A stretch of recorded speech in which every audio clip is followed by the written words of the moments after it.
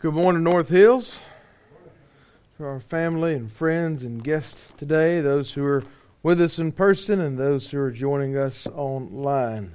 If you have your Bibles this morning, and of course we hope that you do, I invite you to turn with me to the book of Habakkuk. Pick one of your three. This is actually week 9, and next week, Lord willing, will be our final week in Habakkuk, as we have been working through this for a couple of months now, and as we are on week 2 of chapter 3, as we will pick up in verse 3 this morning.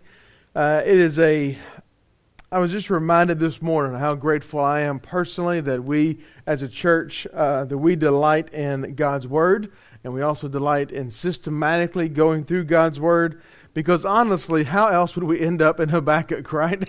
How else would we end up in Habakkuk chapter 3?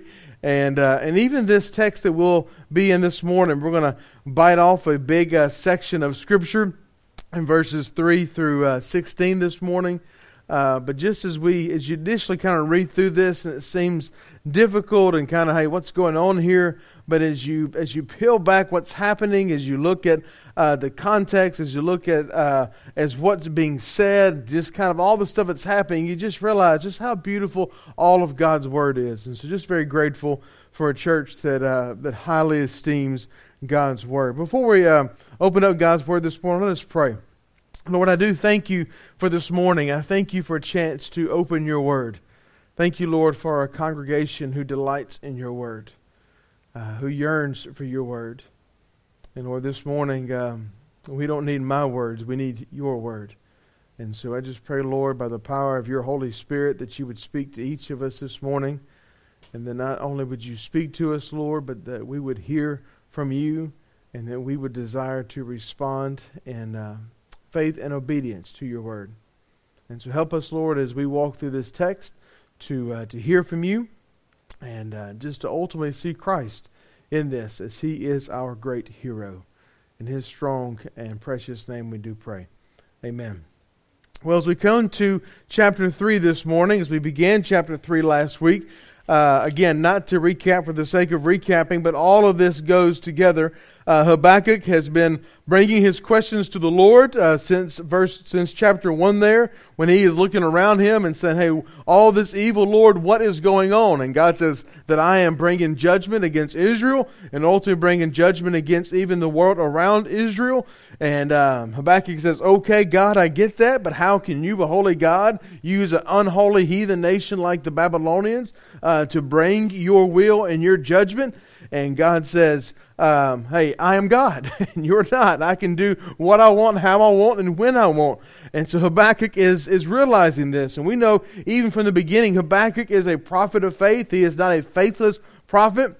He is not an unfaithful individual, but he is of the remnant. He is looking to the Lord and trusting the Lord. But he's just asking the Lord. He's bringing his very real and honest questions to the Lord. And God is working through these couple of questions or complaints that he has. And so we see in chapter 3 last week that Habakkuk his demeanor has changed, his position has changed, his questions have changed. He's gone from bringing these questions to the Lord, he's gone from asking God about this evil that's around him and being concerned with his evil, to this prayer, to this praise to the Lord of thanking him for who he is. And so as we saw in the first 3 verses last week, or first 2 verses, if you will, last week, where he says, Lord, I have heard the report of you and your work, O Lord, do I fear. In the midst of years, revive. In the midst of years, make it known. In wrath, remember mercy. And so he now believes and is trusting that God is going to bring judgment upon not only Israel and the corrupt leadership that's there, but also he's going to use the Babylonians and also judge the Babylonians. Although they are used of God, that they are still will be held accountable for their very sinful nature. And that's ultimately what chapter 2 is consumed with, are the woes unto the Chaldeans, or the Babylonians, for all that they have done and who they are, that God will bring judgment upon them. And so this morning we're going to see in chapter 3, we're going to see this beautiful description, this beautiful discourse of who God is. We're going to see this mighty and majestic warrior that God is, and that He is on the way, in essence, to save Israel, not just then, but how He has saved them in the past, and He'll save them now amidst the Babylonians, and ultimately how He will save God's people for eternity. And so this is a passage that doesn't just look to the present of the Babylonians, the captivity that is to come, and doesn't look to just the present of what's going on in the world around them, but looks back to what God has done and looks ultimately forward to the fulfillment of all that God's going to do for His people. So much is happening in this text. And so let's just, can you read it and then come back and dice it up? Let's do that. So Habakkuk chapter 3. We'll just start there in verse 1 again and read through 16 and then come back. So, Habakkuk 1. Habakkuk chapter 3, verse 1. A prayer of Habakkuk the prophet according to Shinnigath. O Lord, I have heard the report of you in your work. O Lord, do I fear in the midst of years. Revive it in the midst of years. Make it known. In wrath, remember mercy. Oh, God came from Teman, and the Holy One from Mount Paran.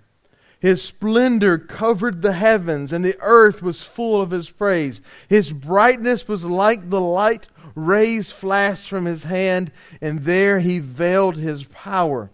Before Him went pestilence, and plague followed at His heels. He stood and measured the earth. He looked and shook the nations.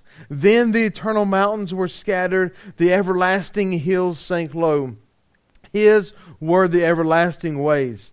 I saw the tents of Cushan in affliction. The curtains of the land of Midian did tremble. Was your wrath against the rivers, O Lord? Was your anger against the rivers? Or your indignation against the sea? When you rode on your horses, on your chariot of salvation. You stripped the sheath from your bow, calling for many arrows. You split the earth with rivers. The mountains saw you and writhed. The raging waters swept on. The deep gave forth its voice. It lifted its hands on high. The sun and moon stood still in their place at the light of your arrows as they sped, at the flash of your glittering spear. You marched through the earth in fury. You threshed the nations in anger. You went out for the salvation of your people, for the salvation of your anointed. You crushed the head of the house of the wicked, laying him bare from thigh to neck. You pierced with his own arrows the heads of his warriors, who came like a whirlwind to scatter me, rejoicing as if to devour the poor in secret. You trampled the sea with your horses, the surging of mighty waters. And then the prophet responds, I hear and my body trembles. My lips quiver at the sound. Rottenness enters into my bones. My legs tremble beneath me. Yet I will quietly wait for the day of trouble to come upon the people who invade us. Whew. Right? There's a lot going on in those verses right there. A lot happening in that passage. A lot of imagery. And this is one thing that Habakkuk gives us in his book from beginning of chapter 1 and chapter 2 and now chapter 3 is just some beautiful imagery that you have to kind of take a step back and to see what's going on. Also, as you kind of study Habakkuk, all of Habakkuk, but especially chapter 3, you're going to see a lot of theologians say the same thing. We don't know what he's talking about. What is, if you look in footnotes, it says it may mean this or may mean this. So we're not going to get into the weeds of some of this. We want to see what we do know, what we can affirm from the truth of Scripture. And as we did last week, we're going to go and let Scripture explain itself and look at a lot of different passages that will help us to understand what's going on here. Well, let's step back to verse 3 there, and a lot happening in verse 3. It says, God came from Teman, and the Holy One from Mount Paran.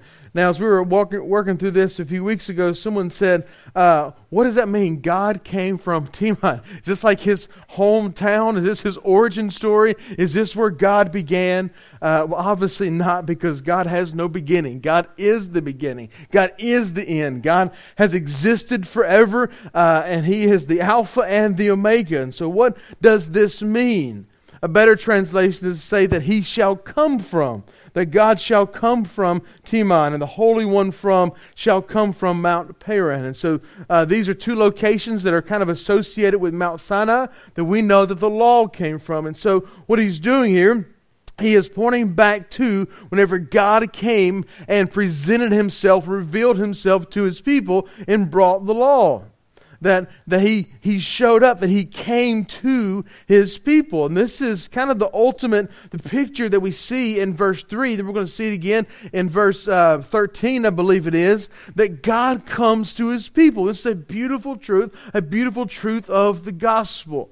It conveys this rich truth of the gospel that God came, that God comes, that he comes to his people. He reveals himself to his people. We celebrate this every December with Advent, the coming of the Lord, that he comes to his people. And so we see one aspect of this, that it looks back to Sinai when God came to man. When he came to man to reveal the law, to give his written law, that we know that it forms so much of Israel's history and all that Israel would follow. But we know the law ultimately did not lead to life. We know that it led to death because no one could keep the law. But God revealed himself to his people. He came from heaven to Mount Sinai to reveal his word to his people. And so Habakkuk is looking back to how God had done that. He's looking forward to how God will reveal himself again against Babylon. Because he has been praying, so where is this evil? What's happening? How can you use Babylon? But now he's looking to and trusting God, just like you came to your people in Mount Sinai, you will come again to your people and reveal yourself to us. And we see this confidence and this hope in the prophet. And we'll see it again in verse 16, where his kind of demeanor changes. His trust clearly is in the Lord. He has gone from asking God, where are you in the midst of this evil and suffering, to acknowledging the presence of God amongst the people of God. And that is our hope today, right? That sometimes we look and we may not say it out loud, we may not admit it, we may not acknowledge it, but sometimes we may ask and struggle, Lord, where are you in the midst of this evil? Where are you in the midst of the struggling of our world? And it's always the same. God is amongst his people. God is present amongst his people. God is never absent. For the very nature of God is he is everywhere at all times. And he is present amongst his people. And so where you look in chapter 1 where Habakkuk says, where are you, Lord? To now where he knows that God has come. And so he looks back to Sinai where God came. He looks forward to even where God's going to deal with Babylon. It also looks to the future of Christ's coming. He looks to the future of Christ's coming. Just as we said that we celebrate Advent, the coming of Christ, that we see Habakkuk chapter 3 is ultimately fulfilled in the coming of the Messiah. We see this picture of God as this mighty warrior who shows up, who's majestic, who's wonderful, who's arrayed in light, and is there to judge the nations. We see that ultimately Christ fulfills this. And so we see that Habakkuk 3, that yes, although for the original audience that their hope is going to be in God showing up and bringing judgment against Babylon, that would be a temporary solution. That would be a temporary redemption. That ultimately it would be Christ who comes. And we'll see in verse 13 how he comes and crushes not just the head of the Babylonians, but the head of his true enemy. And then we also see a final fulfillment of this in the final and last coming of Christ. Because we see, as we celebrate in December the coming of Christ, there's two comings. There is coming, and we see in the Gospels, and whenever he comes and as wrapped in a babe, but ultimately his second coming. Go with me to Revelation chapter 19, the coming that we have yet to experience, whenever the Lord will return for his people once and for all. In Revelation chapter 19, verses 11 through 16. John says this, Then I saw heaven opened, and behold, a white horse. The one sitting on it called faithful and true. And in righteousness he judges and makes war. We're going to see this in Habakkuk, a judge who is faithful and true, and a judge who makes war. His eyes are like flames of fire. On his head are many diadems, and he has a name written that no one knows but himself. He is clothed in a robe dipped in blood, and the name by which he is called is the Word of God. And the armies of heaven, arrayed in fine linen, white and pure, were following him on white horses. From his mouth come a sharp sword with which to strike down the nations. We'll see that over and over in Habakkuk. And he will rule them with a rod of iron. He will tread the winepress of the fury of the wrath of the God Almighty. And on his robe and on his thigh he has a name written, King of Kings and Lord of Lords. And so we see Christ returning at the end of days to gather his church and to defeat the enemy is ultimately fulfilled in Christ. And so we see Habakkuk chapter 3 point us to the coming of the Lord, that he has come to his people, that he will show up here in Habakkuk, and that he will come as a babe, and then ultimately he will have his final, his second coming, and his final coming for his people. But as we continue in the second half of verse 3, because 3 is kind of broken up into two parts there. The first one, that he's come from Teman, the Holy One of Mount Paran, Salah. His splendor covered the heavens, and the earth was full of his praise. His brightness was like the light. Rays flashed from his hand, and there he veiled his power. And so we see, before we kind of get into the might of God, we see the majesty of God. We see that Habakkuk looks to the Lord and says that you are a majestic creator. You are full of splendor. You are full of brightness. That the light is, that you are consumed in light because you are the light. And we see that in 1 John chapter 1 verse 5, that God is light. He didn't just create light, he is light. And he is the light of the world. And we see that Christ ultimately came to us as the light of the world in the midst of a very dark place. We also see in 1 Timothy chapter 6, verse 16, that he is immersed in light, that everything around him is light. Because there is no sin to be found in the Lord. He is majestic. He is full of splendor, covered the heavens. And the earth was full of his praise. His brightness was like the light. Rays flashed from his hand. And it says, there he veiled his power. There he veiled his power. And it's an interesting line to me. As you think about the sun, and you can look at the sun reveals when the sun is out and the light is shining. You can see so much, and you can see so much more than when the sun is out, when it's dark. But you can't fully look at the sun, right? You can't fully see the glory of the sun. So the sun both reveals and the sun also conceals. So it reveals the glory of God to a degree, but it also conceals the glory of God because His glory is too great. It is a light that reveals and a light that conceals. Such an accurate description of the majesty of God that we see in part. And we behold that which God reveals, but we cannot stand the full majesty of our Creator. And then as we continue in verse 5, we see this vivid description of God, our righteous judge. It says, before him pestilence and plague followed at his heels. He stood and measured the earth. He looked and shook the nations. When the eternal mountains were scattered, the everlasting hills sank low. His were the everlasting ways. So we see this picture, we see in Revelation, we see in Daniel, we see in Isaiah, we see all through Scripture that God is a God who brings His wrath, and His wrath to be used to bring His judgment, that God will always is a just judge, that He will judge those who are not in Christ with the fullness of His wrath, and for those who are in Christ, the fullness of His wrath has been poured out on Christ. And so we see this picture of this warrior coming, this majestic warrior that's covered in splendor and light, but he is a warrior who is coming to demonstrate his wrath. He is a warrior who has been stirred up. And this is the warrior God that Habakkuk looks at, that Habakkuk in the beginning of his book who's powerless and helpless and doesn't know where to turn and what to do, and now he sees his God who is a mighty warrior who is coming to save, who is coming to redeem. He is a warrior who is coming to lay the earth low. Go with me to Psalm chapter 97. Very similar language here.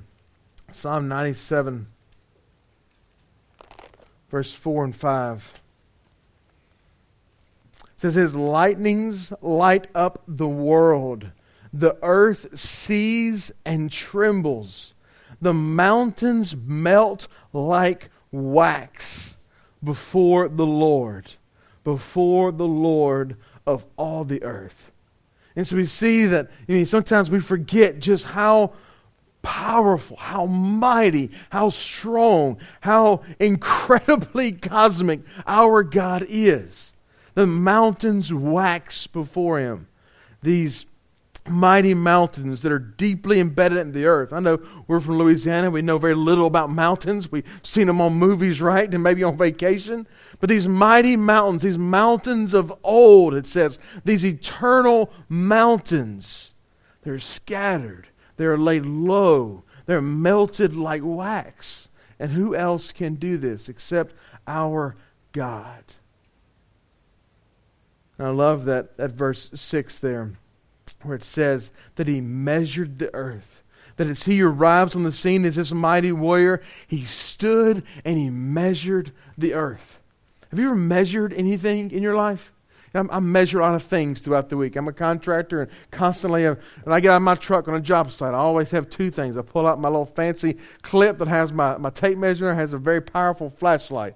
So I know what it means to measure. And typically when you see someone measure, they're about to subdue something. They're about to change something. If you're doing some DIY projects in your house, right? You get the tape measure out, you see the husband's a little tip. If you see your wives today measuring the room, something's about to change, all right? Flooring's going down, painting's happening, something's about to change. When you measure it, you're assessing it, you're sizing it up, you're seeing, you're doing all this evaluation. So you see this picture of God. He is measuring up the earth. Who can measure the breadth of the earth? Who can measure all that is in our planet? Our God can.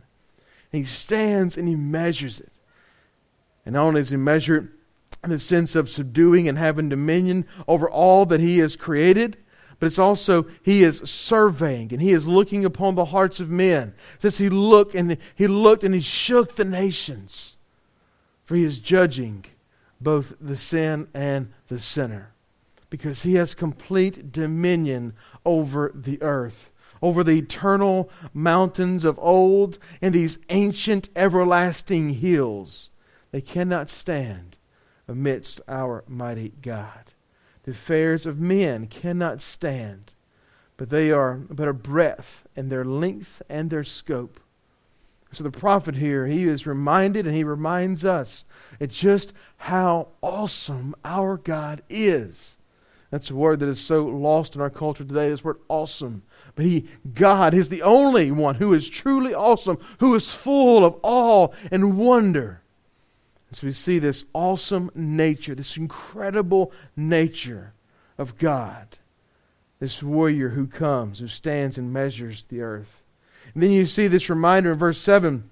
It said, I saw the tents of Cushan in affliction. The curtains of the land of Midian did tremble. And there's some uncertainty here exactly who Cushan is. But we know that Cushan and Midian both represent the same type of people, the peoples of the enemies of God that God has in the past demonstrated His judgment on.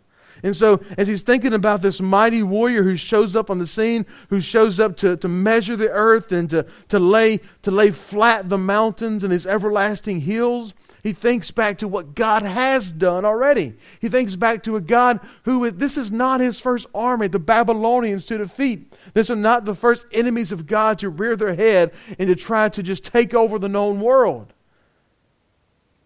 And so as he looks at the people of the Cushan and the Midian, two former nations that oppressed Israel, God brought judgment upon them. The prophet here is recalling others that God had dealt with to remember that God is mighty. To remember that God is very active and very present and very able to defend His great glory. The Babylonians are not the first, and they will not be the last. And how many have risen up, the enemies of God, since the Babylonians? Both in a broad sense of nations who have been very against the things of the Lord, and even enemies in our own life. But yet God is greater than all. There is no adversary that is worthy of our God.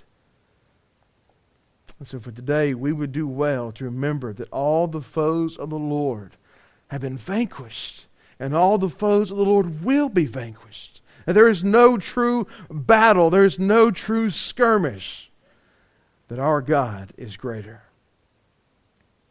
As we continue in verse 8 there, it says, "Was your wrath against the rivers, O Lord? Was your anger against the rivers," or streams, another translation says, "or your indignation against the sea, when you rode on your horses, on your chariot of salvation?" So the warrior shows up on the scene. He's reminded of the past feats of the warrior and how he has defeated his enemies in the past. And now he looks at how he has done that. He's looked at this miraculous ways that God has saved and intervened for His people before. That God has performed miraculous acts in the past to save His people. Because He is calling clearly back to the Red Sea when it was divided, and the Jordan whenever it was divided, whenever He split these bodies of water. And other moments in Israel's history where God has miraculously shown up to save His people. Because if God can do amazing works then to save His people from a very abysmal situation, how much more can He continue to do that? And so the prophet looks back and says, okay, I see the Babylonians. It seems like we're outnumbered and outgunned, and there's just no hope out of this, and they're going to take over and they're going to kill us. But he says, oh wait, God is not just a mighty warrior. He's not just laid low our enemies in the past, but He's done so in miraculous ways, and He's still able to do so today. If He can do these amazing works then, He can do so now. And our God has absolutely no limits. And I love the fact that our God rarely does the same thing twice. That He continually intercedes for Israel throughout the Old Testament. He continually intercedes for His people today. Our God is a mighty warrior who performs miraculous acts. As you continue in verse 10, it says, "The mountains saw you and writhed. The raging waters swept on. The deep gave forth its voice, and it lifted up its hands on high." So we see this picture of not just that God has power over His enemies and is able to subdue His enemies at His will and at His whim, but even creation itself waits on and groans for the coming of the Lord. So the mountains saw you and they writhed. And what some translations say, they waited. The raging waters, they swept on. The deep gave forth its voice. It lifted its hands on high. So creation waits on and groans for the coming of the Lord, but it also worships the Lord. Go with me to the book of Romans, chapter 8. Starting in verse 18. As we think about the future glory of the Lord and the future coming of the Lord. Romans 8:18 says, "For I consider that the sufferings of this present time are not worth comparing with the glory that is to be revealed to us." That'd be a good way to sum up even Habakkuk's struggles, right? But these sufferings that you're enduring and this tension and stress that you're experiencing from the evil of the Babylonians, he said this is nothing in short of comparing to the great glory that is revealed and waiting on us. Verse 19, "For the creation waits with eager longing for the revealing of the sons of God. For the creation was subjected to futility, not willingly, but because of Him who subjected it, in hope that the creation itself will be set free from its bondage to corruption and obtain the freedom of the glory of the children of God. For we know that the whole creation has been groaning together in the pains of childbirth until now. And not only the creation, but we ourselves, who have the first fruits of the Spirit, groan inwardly as we wait eagerly for adoptions as sons, the redemption of our bodies. For in this hope we were saved. Now, hope that is seen is not hope, for who hopes for what he sees? But if we hope for what we do not see, we wait for it with patience. And there's so much going on there in Romans chapter 8, but it is a reminder for us. We go back to Habakkuk chapter 3 that the creation is waiting. The mountains are waiting. The raging waters are waiting. The prophet Habakkuk are waiting. The remnant of Israel are waiting patiently for God to do what God will do. And redeemed people wait. We wait for the Lord, for we know that God will always show up. We know that God will always intercede. We know that God will always save. If not in this life, in the life to come. Creation waits and groans for the coming of the Lord. In verse 11, it says, the sun and the moon stood still in their place at the light of your arrows as they sped at the flash of your glittering spear. Now, some would say there's a kind of a callback here to Joshua whenever the sun stood still, and very well could be. But I think that Habakkuk chapter 3 is so much pointing to more of a future coming of the Lord. Go with me to the other minor prophet, Joel. Just turn a few books over to your left. Joel chapter 2, verse 31 says this, and it shall come to pass that everyone who calls upon the name of the Lord will be saved. For on Mount Zion and in Jerusalem there shall be those who escape, as the Lord said, and among the survivors shall be those whom the Lord calls. Did I read the right verse? I missed it by one. I'm sorry. I had to underline my Bible and it threw me off. Let's back up 2 verses, starting verse 30. And I will show wonders in the heavens and on the earth, blood and fire and the columns of smoke. The sun shall be turned to darkness and the moon to blood before the great and awesome day of the Lord comes. And so we see this picture of the sun standing still. It's this picture of the moon not giving the light of the sun, that this darkness sets in around, but yet the light of the Lord will shine bright forever. It is clear that the lightness replaces the darkness, and it shines the brightest in the darkness. And our God is that light. As you continue in verse 12, we see that God marching. It says, you march through the earth in fury. You thresh the nations in anger. Again, you have this picture of God who is bringing judgment to the enemies of God, who is bringing judgment once and forever as He is threshing the nations in anger. This word threshed means to tread on.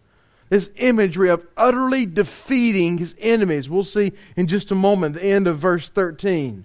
But this is our God, our mighty warrior, our Christ, who is the mighty warrior who defeats all of His enemies. And not just defeats a little bit, but places His foot upon their head, who treads on them, who threshes out the nations in a holy and righteous anger as He pours out His wrath against sin and sinners. And so Habakkuk, just every verse, every line is being reminded of the might and the power of God, who is able to save and who will save, who will redeem the people of God. And then we come to verse 13. You went out for the salvation of your people, for the salvation of the anointed. So why does God show up? Why does this warrior God come? Why does Christ our King come as the warrior that He is? He does so to redeem and fight for and defend and to save His people. God comes to fight for and to save His people. A couple passages, 2 Samuel. See if I can get the right verse this time. 2 Samuel chapter 5. One verse.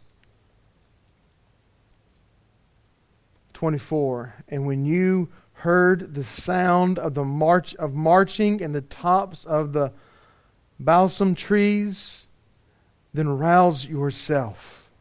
For then the Lord has gone out before you to strike down the army of the Philistines.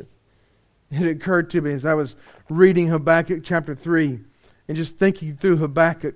As you read through Samuel, as you read through other parts of Scripture, it's sometimes easy to lose sight of who the hero is, right, in Scripture. And it's not, we know the hero is not David. We know the hero is not Moses. We know the hero is not Abraham. We know the hero is God always. And there's no mistake in this in Habakkuk chapter 3 that it is God who is the hero. We know that it's ultimately Christ who is the hero, who is that warrior. But it is a reminder, just like He did with the Philistines, just like He's done time and time again, that He saves His people. Isaiah, flip there real quick. Y'all need to practice learning where some of these books are anyway, right? Isaiah chapter 42, verse 13. How does the Lord march? How does He go out?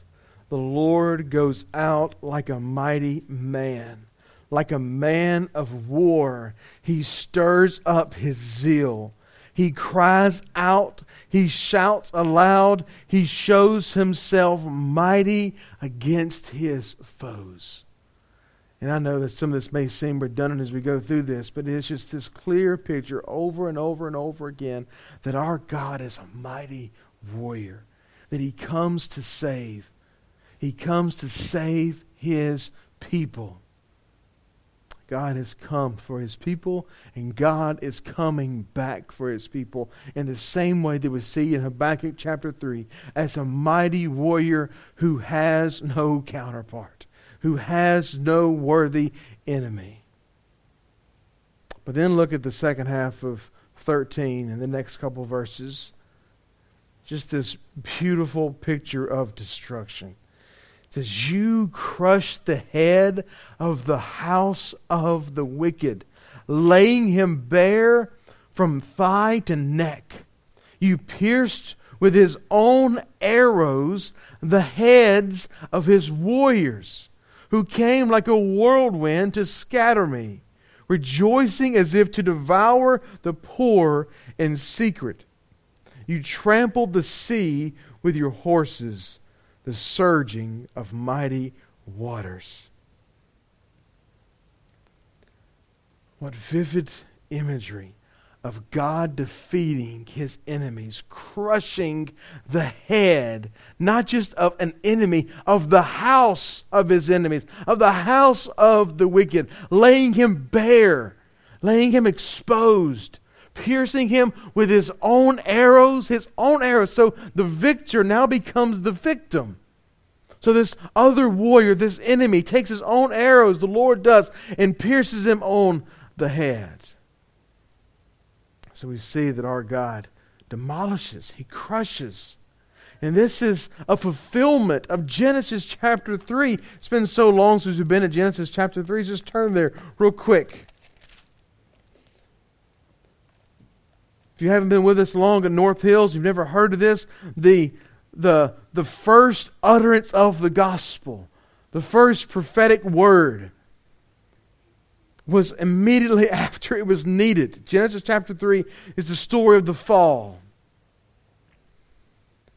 And God is laying out His curses. And we'll start in verse 14. The Lord said to the serpent, because you have done this, cursed are you above all livestock and above all beasts of the field. On your belly you shall go, and dust you shall eat all the days of your life. And I will put enmity between you and the woman, and between your offspring and her offspring. He shall bruise your head, and you shall bruise his heel. And this is a reference. This is a prophecy. This is a promise that the seed of the woman, who ultimately will be Christ, will bruise, will crush, will tread on the head of the enemy, who is Satan.